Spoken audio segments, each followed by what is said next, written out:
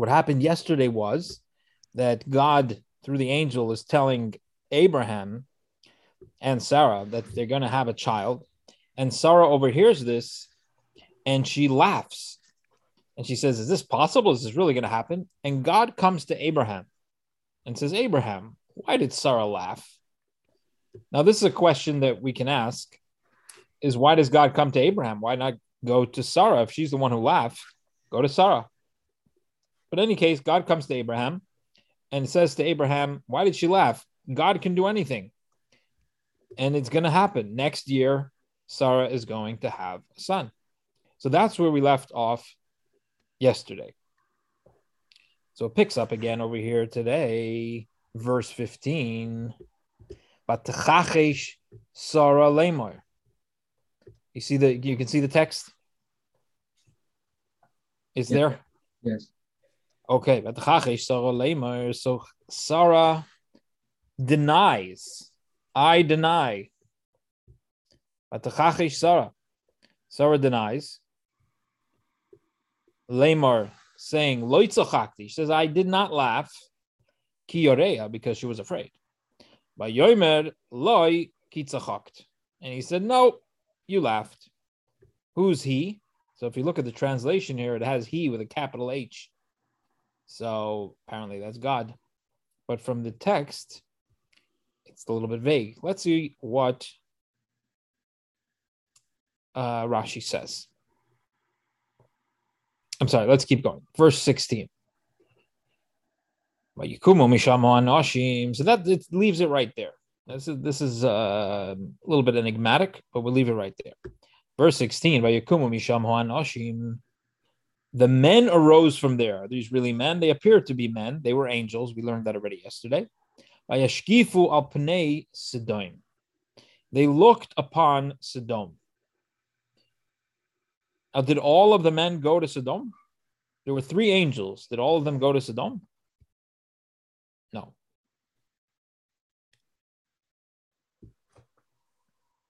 There was one who came to tell Sarah the good news. I don't think they needed him. There was 2. One had to turn over Sodom, and the other one was there to save Lot. The same one who healed Abraham, he continued in his mode of healing and saved Lot. So that's 2.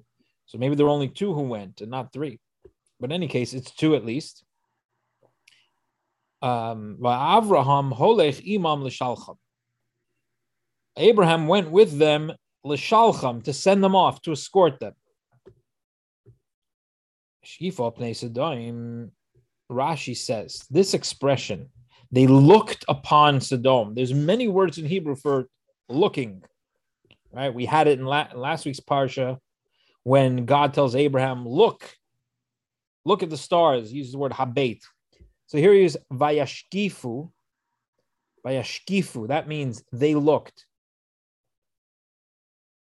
English, we have scope, to scope out. So this could be at least to remind you, vayashkifu is they looked. I don't know if it's linguistically connected, probably not, but who knows. Rashi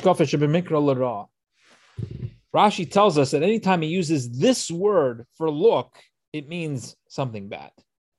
There's only one case where this verb is used, hashkifa, to look, where we're talking to God and we're saying to God, look from your holy dwelling. And there, we take a word that generally means a bad thing, and there it means a good thing. How is that possible? The answer is, Rashi tells us, the context over there is talking about the gifts that we are obligated to give to the poor. And when you give gifts to the poor, when you give tzedakah, it's so powerful that it can transform that which is typically bad into something good. And we can use this expression, hashkifa, look, in this verb, hashkifa, and it can refer to something good. We're asking God to look down from heaven. But here, getting back to our subject at hand, when the angels look upon Sodom, they're not looking favorably. They're looking at how are we going to destroy this place. Rashi, l'shalcham, the root here is shaliach, which is a messenger or an emissary. But Rashi tells us it doesn't mean to send them off, because he wasn't sending them off. They were on God's mission, but rather it has the connotation of escorting them. As Rashi says, Kisovur oirchim, he thought that they were wayfarers, that they were stam guests who he didn't realize that they were angels. And therefore he escorts them. By the way, we learn from Abraham how you're supposed to do hospitality. I was thinking about it, what we read yesterday, so much detail of what Abraham did. He didn't say, come in, I'll give you a slice of pizza, right? He makes them meat and he makes them bread and different types, tzolas, the finest flour, and he's got one tongue for each guy, and he's got the mustard, and he puts them under the tree for the shade. He really goes all out. This is how hospitality is done. And washes their feet. Huh? Washes their feet. Did he wash their feet, or he just said wash your feet? Oh, maybe somebody washed their feet. Probably the Levites. No, I don't think so. So he's very dangerous. And here we see one of the key aspects of hospitality is to escort your guest. You walk up to the door, but if you go out a little bit further, what that shows is that you really enjoyed having the person there. You appreciate them. That is what escorting is about. And we see Abraham is really the consummate host, and that's why we have this extra word over here, or this extra phrase in 16. Abraham goes out with them to escort them. Very, very important lesson there. Verse 17. Now God says, am I going to conceal from Abraham that which I'm planning to do? So this is a verse, is not a statement, it's a question. It's got a question mark at the end. As Rashi says, bitmiya. This is supposed to be read as a wonder, a question. What does he mean? What I'm planning to do, says Rashi, that which I'm planning to do in Sodom. And God says, Lo yafeli lasot. It's not nice. It's improper for me to do this thing without Abraham's knowledge. Why? What's in Abraham's business? What God is going to do in Sodom? The answer is, God says, I gave him this land. This is part of the future land of Israel. These 5 cities, Sodom, Amorah, etc., are his. Avraham, I called him Abraham. He is the father of a multitude of nations, and I'm going to destroy the children of those the children. I'm not going to tell the father, Abraham, who loves me, who loves me. So I got to tell him. Verse 18, and Abraham will become a great and powerful nation. And the nations of the world, all the nations of the world will be blessed in him. What is this verse? How does this verse fit in over here? So Rashi says 2 explanations. First, it really doesn't add to the story, this verse. It's just it teaches us, as we've seen in the past, that when you mention a righteous person, you go on about him, about how righteous he was. He was Zecher Tzadik Livracha. So the verse mentioned Abraham, and it goes on how great he was. Another explanation Rashi gives is, well, the first one he gives is the Medrash. Then the second he says the simple explanation is, how could I hide this from him? He's so precious to me, and the evidence that he's so precious to me is that I've said he's going to be a great nation, and that all will be blessed by him. So in 17, we said I got to tell Abraham, because it's his. This is his people. This is his children. This is his cities. And the second verse, it's saying, he's so precious to me. How can I hide this from him? Verse 19, it continues. God continues to explain why Abraham is so precious. So this is a very important verse. What does God love so much about Abraham?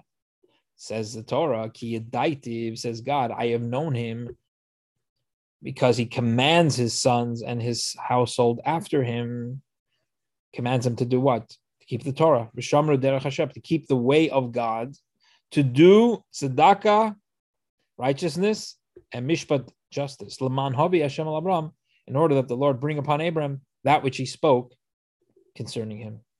Now, this expression for I have known him, Rashi says, not just I know him, I know his address, got his social security number. No, this is an expression of love and affection.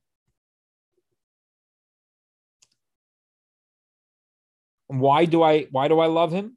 Right? In other words, it's not just I know him, I love him. Yedaitiv, I've loved him because he teaches his children about me and to follow in my ways. Laman Havi, in order that the Lord brings, so would he command his sons, keep the way of God in order that God bring upon Abraham. It doesn't say upon the house of Abraham, but upon Abraham. We learn from this that whoever raises a righteous son is considered as though he does not die. What's Rashi's proof? It doesn't say, it says that there's going to be a reward for these mitzvahs of the children. And it said it's going to be bring upon Abraham. But Abraham won't be alive in the future when these children are going to be fulfilling the mitzvahs. It says Rashi, a really powerful idea, that if you raise a righteous son, it's considered as a child as if you did not die. Verse 20, Vayeira Hashem, God said, Zakas. So finally he spills the beans to Abraham and he says, I'm going to be destroying this place. But he explains why. He says, Zakas, the cry of Sodom and Amorah, has become great, and their sins have become very grave. The Medrash says that this cry was actually the cry of a certain woman who was tortured in Sodom. Rashi will tell us in a minute. Verse 21. Let me go down and see whether according to her cry which has come to me they have done, and if so, I will wreak destruction. Kala, and if not, I will know. Rashi says, what does this mean? I will go down. Does God need to go down to see? I mean, what does this mean?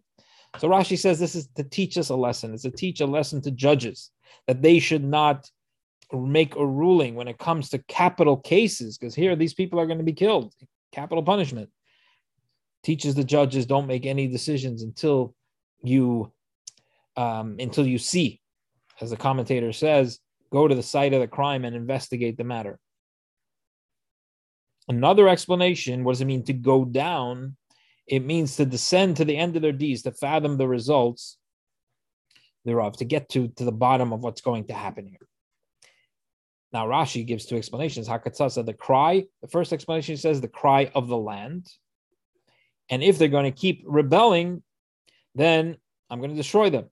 But if they will repent, I'll see what I'll do with them. I'll punish them in different ways, but I will not destroy them. Then Rashi cites the Medrash. The Medrash says her cry is not only the country, but it's a cry of a particular young woman whom they killed in a horrible way. And what was her crime? What was the crime of this young woman? Because she gave food to a pauper, as explained in Tractate Sanhedrin 109b. So, as we know, Sodom was a place where selfishness, which is a human trait, but most of us, we try to get beyond our selfishness. And even if we cave once in a while, we get back up, and it's a constant battle. But in Sodom, they worshipped selfishness. They made that into a religion of selfishness. And if anybody went against that, if anybody did any charity, they wanted to keep everything for themselves, and they didn't want any poor people coming through and taking from them. And so anybody who gave charity was punished. It was like double parking, but the punishment was a lot worse than getting a ticket, as you see from this story. That this woman, the Medrash elaborates that there was a poor person who was sitting on the streets, and they saw that he wasn't dying. He was alive. He was alive. Why? How's he staying alive? He has no food. So they, put the Secret Service on on him and found out that this woman was bringing him food, and they killed her. Verse 22, Vayifnu misham ha'anoshim, the men left from there, Vayelchu Sodom. So the men, the angels, they turn to Sodom, they go towards Sodom, and Abraham was still standing before God.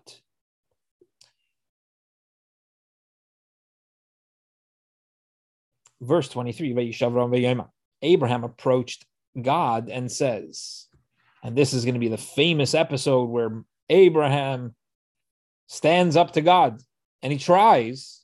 He doesn't just say, well, yep, they're evil, let's get rid of them. Yes, sir. He tries to argue with God to save the people. And he says, Ha'af tispet tzadikim rasha, will you even destroy the righteous with the wicked? Rashi tells us this word vayigash, and Abraham approached, right? If we look in the Torah, we're going to see that this verb vayigash, to approach, there's a parsha by that name, by the way, coming up in a few weeks, when Judah approaches Joseph. This word, to approach, vayigash, it can mean several things. It can mean approaching for a war. We find that with Yoav, who was the general of David, that it says that he approached for war. We find that there's an approach for appeasement, and that was when Judah approaches Joseph. And we also find an approach of vayigash, of prayer, and that is when Elijah, the prophet, approaches. And in this case, the Torah uses vayigash to express all three, that he's coming to, obviously he's not fighting a war with God, but he's coming with strength to God. He's demanding, he's requesting justice, but he's also coming, that's l'daber kosher, to speak harshly, so to speak, to God. L'piyus is also coming to appease God, and l'tefillah, he's also coming to pray. Verse 24, so Abraham begins. Maybe there are 50 righteous people within the city. Would you still destroy and not forgive the place for the 50 tzaddikim that are here? Now, why did he come up with the number 50? The answer is, as we saw, there were 5 cities. So he says that if there are 10 righteous people for each of the cities, totaling 50 righteous people, I think you should consider not destroying the place. Verse 25, far be it from you, God, to do such a thing, to put to death the righteous with the wicked. So the righteous should be like the wicked. Far be it from you, will the judge of the entire earth, Hashoifet kol haaretz, lo yaseh mishpat, not perform justice.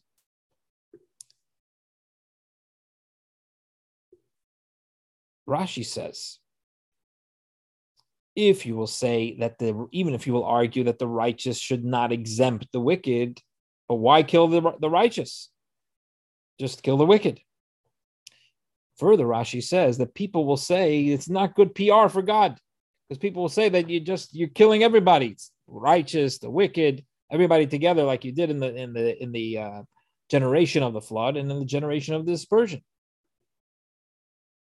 Verse 26, Vayimer Hashem, God said, you know what, Abraham? I give you that. If you can find 50 righteous people in the city, I will forgive the entire place for their sake. You have a deal. Now Rashi points out that he says Sodom. Why Sodom? Because Sodom, that was the metropolis. It was the most important of them all. So therefore, the 50 righteous men are attributed to it. But really, it's the entire area. So Abraham comes and says, behold, now I have commenced to speak to God, although I am but dust and ashes. Suddenly, Abraham is very humble. So Rashi tells us, I am dust and ashes, it's not just an expression of humility. There's a lot to it. Afar, dirt, he says, I should have already been dust at the hands of the kings that I fought, and ashes at the hands of Nimrod, who put Abraham into a burning furnace for refusing to bow down to the idol, if not for your mercies that stood by me. So I'm recognizing, God, the kindnesses that you did for me. But still, I'm going to argue with you. And he says, maybe the 50 righteous men will be missing 5. So we're only going to have 45. So we've got 9 for each city, as Rashi says. And you, God, says Rashi, you're the tzaddik of the world. You're the righteous one of the world. You be counted among the 9. Will that be enough? God says, yeah, that's fine. If you can find 9, I will not destroy. If I can find 45. Now, obviously, if Abraham went down from 50 to 45, apparently he couldn't find 50. So he says, well, what about 45? He continued to speak to God and he says, maybe you'll find 40. He says, 40, that's no problem. If you can find 40, we will spare the place. Now, what is 40? Right? Rashi explained 50, explained 45. What about 40? How does 40 work? He says, if you have 40, then at least save 4 of the cities. And then he's going to say 30. That means save 3 cities. If you find 20, save 2. If you find 10, save 1. Verse 30, again, Abraham says, please, God, don't be angry at me. Let me speak. Maybe you'll find 30. He says, sure, 30 will save 3 of the cities. And again, 31, behold, I have a desire to speak to God. Maybe you'll find 20. He says, no problem. 20, I'll save 2 cities.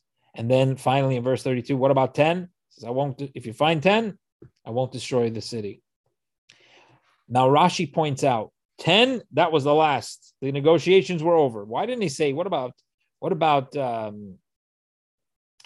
less than that? Says Rashi that the Doid Hamabel, there were 8 in the generation of the flood. The last time this happened, there were 8. Noach, his 3 sons, and the wives of these 4 people. And yet, and that did not save their generation. Even though there were 8 righteous people, it wasn't enough to save the generation. And for 9, together with counting God, he'd already asked but did not find. Verse 33, so God gave him his chance. He gave him a heads up. And now God goes after Abraham finished speaking, and Abraham returns to his place. The beautiful Rashi here. Rashi says, once the defender was silent, the defender being Abraham, the judge, leaves. And then Abraham goes back to his place. Why, says Rashi? Once the judge leaves, the defender leaves. And what's left? The prosecutor is there to prosecute. And then we see that the 2 angels came to Sodom at night to destroy. One to destroy, one to save light, and he is the same one who came to heal Abraham. And the third one who had come, Levasid is Sarah, to tell Sarah the good news that she was going to have a baby. Once he did his job, he was out. He went back to angel heaven, angel depot. Okay, well, that concludes the parsha for today. There's a lot here, and I'm sure you have a lot of questions, comments, so we'll open it up for that. Feel free to jump right in. Bill, you're on mute.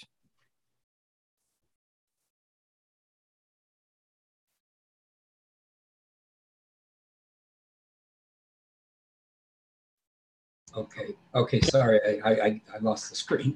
No, I was just with his bargaining, with Abraham's bargaining with God. I mean, you could say this is very disrespectful. Even he was feeling kind of guilty about it. He's arguing, bargaining with God, down these numbers, but he kept doing it. It reminded me of Tevye, Fiddler on the Roof. But what's that saying? Is that like he's special enough to be able to do this? God tolerates this from Abraham. Yeah, I think it's to the contrary. This is Abraham's great quality, that his his love for the people, his attribute of kindness is so strong that there's a teaching from the Baal Shem Tov.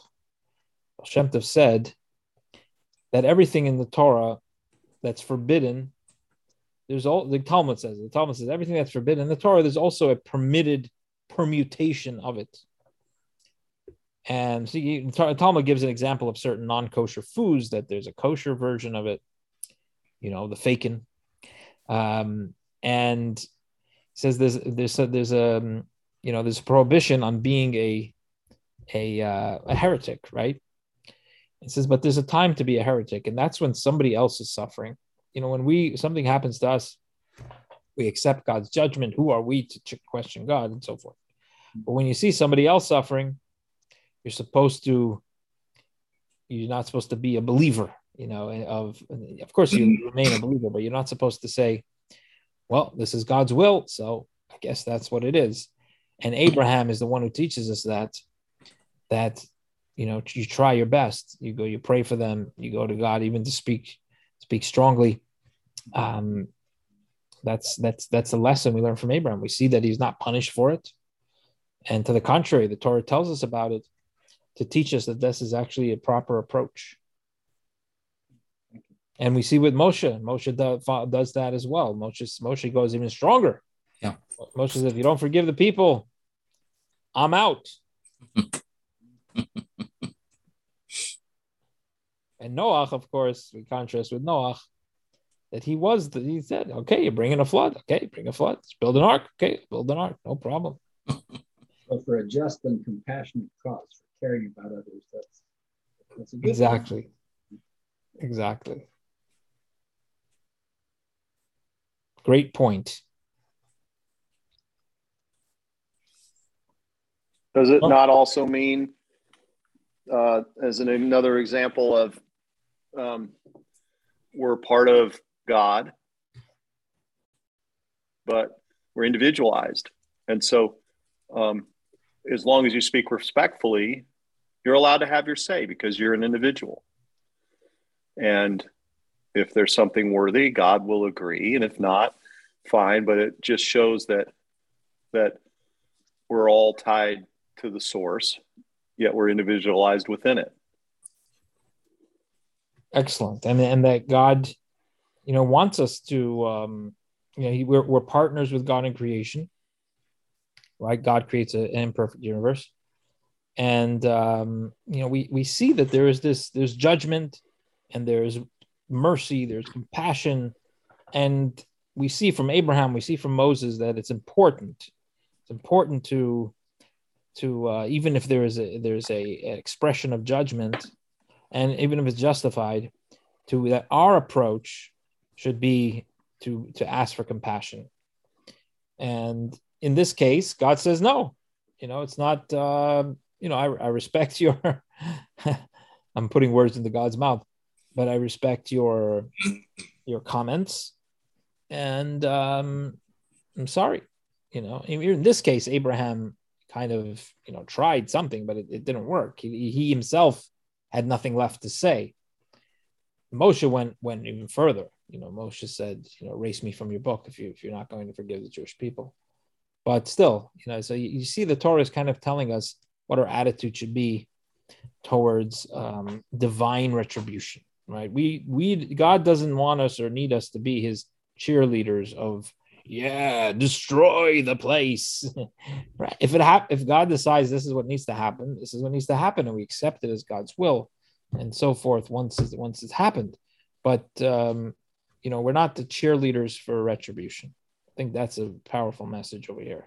It is something that happens, and it is God's thing. It is part of the rules of nature, part of the rules that God set up. But we learn from Abraham and Moses that that's not our job to applaud that. But our job is quite the opposite. And if we do it right, and if there really is hope, then our efforts will succeed. If not, as was in this case, we talked a little bit last week of the fact that Abraham refused to take any money from Sodom, even though he was offered. Sodom was pretty far gone, and we have this in Chassidus. We have the three. Tanya talks about the three klipot, three purely impure things, absolutely impure things that cannot be elevated. They're lost.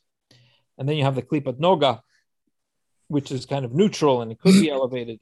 So we see that he took the wealth from Egypt, but he wouldn't take the wealth from Sodom. So, this was a case of too far gone. But until that was, until that was 100% proven and there was really no hope, Abraham tried his best. So I think with the takeaway message is this idea of Abraham's compassion and Moshe's compassion. And it's really striking because Abraham, the people of Sodom are the polar opposite from him. I mean, everything that he's teaching, he's talking about generosity. They're the opposite of Abraham. He's talking about, morality and God and all of that. And Sodom is the opposite of this. You would expect if God says, I'm going to destroy this place, Abraham should say, go for it, God. What were you been waiting for? That's not it. That Abraham's reaction is the exact opposite of that, and it's really a beautiful thing. That despite he's teaching and he has a message and he feels very strongly about it, he's not like he's not the dude just like hanging out. He's a real guy. He's very opinionated and he has a mission and he works hard, but at the same time, he has this compassion even for these people who are the exact opposite of him. So with that, I'll wish you an amazing night. And I hope we will study again tomorrow. More Parsha, more Abraham, because it doesn't get better than that. Yashkoyach. Thank you. Laila Tov. Thank you, Rabbi. Laila Tov. Good night. Nice to see everyone.